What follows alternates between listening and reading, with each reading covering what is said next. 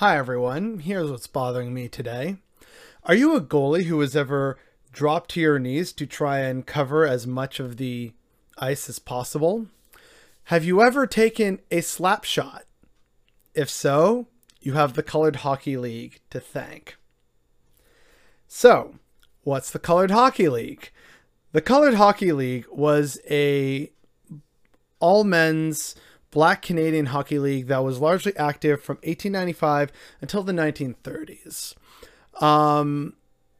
There's a long, rich, complicated history here, so we're just going to try and hit some of the main points, but there's a lot here, and it's a part of our heritage and our heritage of the game we love, our national winter sport, where a lot of Black people, especially Black Baptists, played a significant role in the development of the sport we know and love today.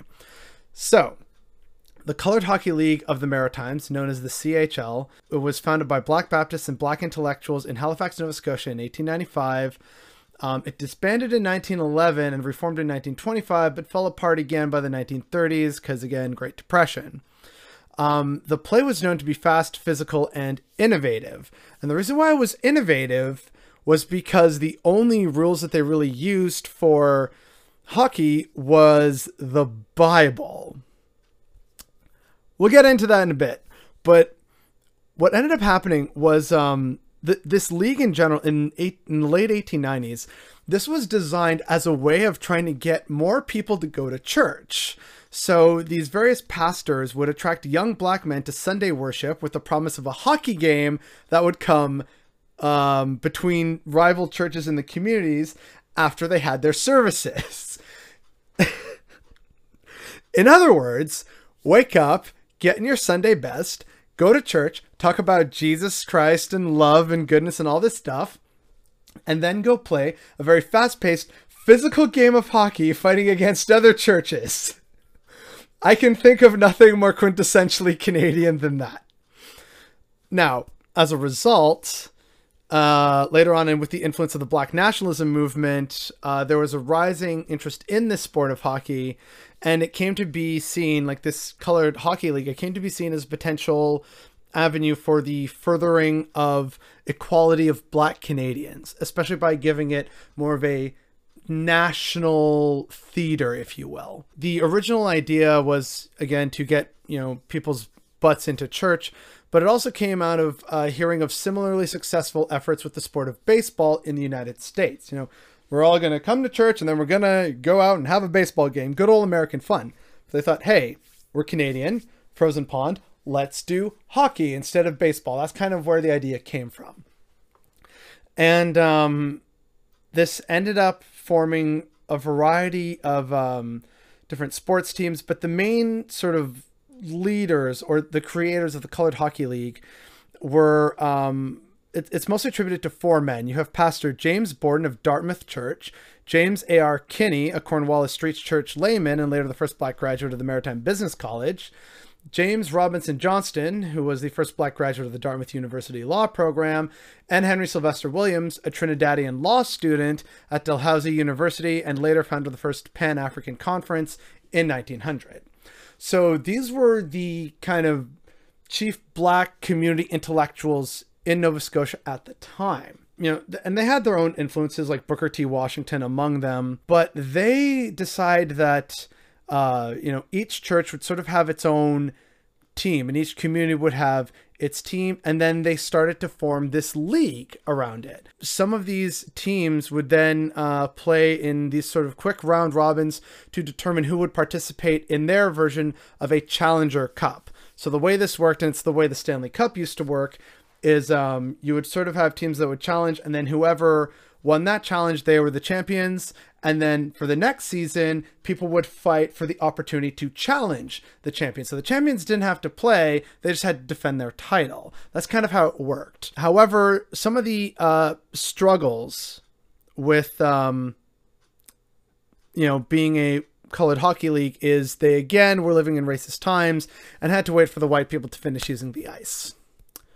So they were only permitted arena access after the white leagues were finished with their seasons, which meant these games with the Colored Hockey League could only be conducted between late January and early March. So it's basically a limited 8-week playing window that they all had to viciously compete for, hence why it became a very competitive and very interesting to watch hockey league. And then, it all ties into the Challenger Cup, as I mentioned.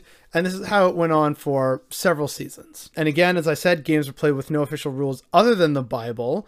And this resulted in a more, like I said, physical form of hockey, which is just great about, God is love, God is life, be kind to your neighbor. And then 30 minutes later, there they are, checking each other into the sides and tripping each other and getting into fistfights on the ice because, oh, come on, didn't you see it was offside? So it's an interesting part of our collective Canadian heritage here.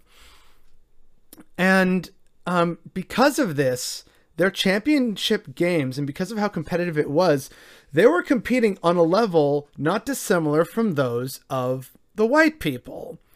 And in this case, it meant that they also had to be quick on their feet, and it necessitated new techniques and strategies, which brings us to goalies dropping to their knees and trying to sort of create an early form of the slap shot, which was contributed to the player Eddie Martin, who was, again, one of the black players in the Colored Hockey League. As for the goalie thing, that's attributed to Henry Braces Franklin in the Colored Hockey League.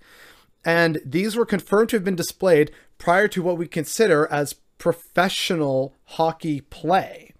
So a lot of, again, thank you George Dixon and thank you Colored Hockey League for giving us some of the most memorable and well-known aspects of the sports of boxing and ice hockey. And that really just brings it all the more home to me about why I felt compelled to make this series. There is so much Black history in Canada, and so much of it that comes from the Black Nova Scotians, and yet the history is not known outside of the Black Nova Scotian community, and now it's getting better in Nova Scotia in general, but outside of that, it's really not well known. People are more familiar with Acadian history than they are the history of the Black Nova Scotians. Both should absolutely be celebrated in Canada to this day. And it's just really unfortunate that it isn't. Here we are loving our sports and thinking that, it's Canada's game. And Black people had a crucial role to play in the furthering and the development of it as a professional sport. But we don't honor it because that history was buried by racists. There is so much incredible, amazing, and wonderful Black history in this nation of ours. And the fact that we don't know more about it is definitely what's bothering me today.